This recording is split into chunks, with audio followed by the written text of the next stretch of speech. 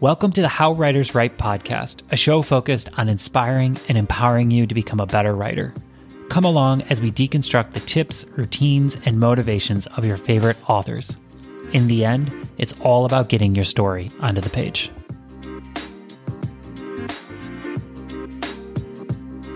Welcome to Monday Motivation, the Inner Critic Part 3. I remember a moment in 2012 when I was living in the basement of my brother-in-law's house. I had lost my job about a year earlier, and I was struggling to land any kind of real income. We were broke. I was in a really bad spot, to the point that I was imminently dangerous to myself. I had a young baby, a broken relationship with my wife, and an internal story that was filled with pain and hate and anger. At the time, I was writing my first novel about a pastor with a porn problem. The main character, Dan, was so real to me. He still is. I'd have these long, wandering conversations with him. It wasn't just that he seemed real, though, right? It was that he was really real. I had given him my life energy, and in that way, he came alive through the energy transferred from me to him. I believe this is why characters speak to us and do crazy things on the page. They literally come alive. They breathe, they prosper, they die. We cry for them, celebrate them, grieve them. This is the stuff that makes writing worth it. What stops us from making any character we want? The answer is nothing. You could write whatever you wanted. You could make any protagonist or antagonist, side characters. You could create anybody. All you need is imagination to create the character and the energy to birth them. The good news is both energy and imagination is literally hardwired into human beings. Like, we are all imaginative. We all have energy to use.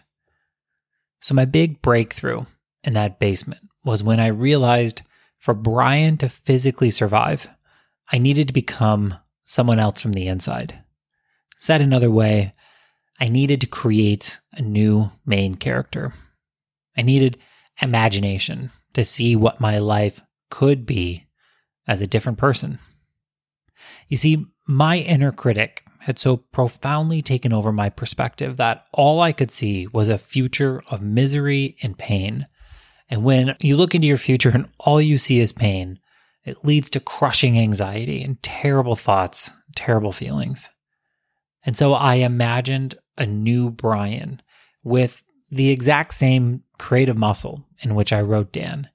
But I imagined that new Brian not from the perspective of failure in which I was living and I was so used to, the thing that we discussed last week, but I imagined that new Brian from the perspective of success, and more specifically what success meant to me. So said another way, the antidote to my inner critic was my imagination of what would be good. And it worked. Slowly over the course of 5 or so years, I lived my way into the new Brian that I had imagined. My physical body is still the same, albeit a little bit pudgier, but my internal systems, my wiring is completely changed. I still have an inner critic, and I always will, but I also have the power to dance with that inner critic, to be grateful that the inner critic is trying to keep me safe, but to move through my fear and into the life that I want.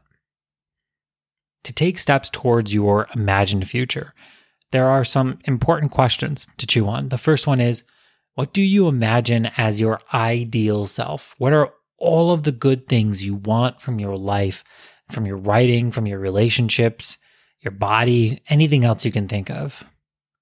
Now, in the same way you'd create a character for a story, how do you construct the person who you've imagined in step 1? Here are some additional questions to think about. Like, what does this person do every single morning? And what does a person do before bed? How does this person deal with failure? What does this person say to themselves when they are sad or lonely, depressed, joy, in love? How does this person act and move through the world? How does this person work? How does this person play? How does this person live? How does this person die? In the end, as you put energy towards the answers that those questions bring to you, you'll find that you live your way out of the story of your inner critic and into the story of your ideal self. So this is a lot to deliver in a podcast, and I really struggled to even wrap my head around how I could talk to such a broad group and diverse group of people about a really specific topic and do good. And so these are some thoughts to share, but I know a lot of you are going to have questions, and I'd encourage you to dig deeper. Like, there is nothing to be afraid of by digging into this. Like, reach out to a coach or a therapist if you need it. Read books on your inner critic, read philosophy. This is such a huge topic that my hope here is not to give you the game plan, right? Don't take this as the only thing you need to do. Take this as the first step. I can't give you the whole picture via a podcast, but my hope is to open up your mind to possibilities. Awareness that change is possible is always the first step. And I want to say that again, it's so important. Awareness that change is possible is always the first step. So don't let this be the last step. Thank you so much for listening, and I hope you have a wonderful week of writing. Every day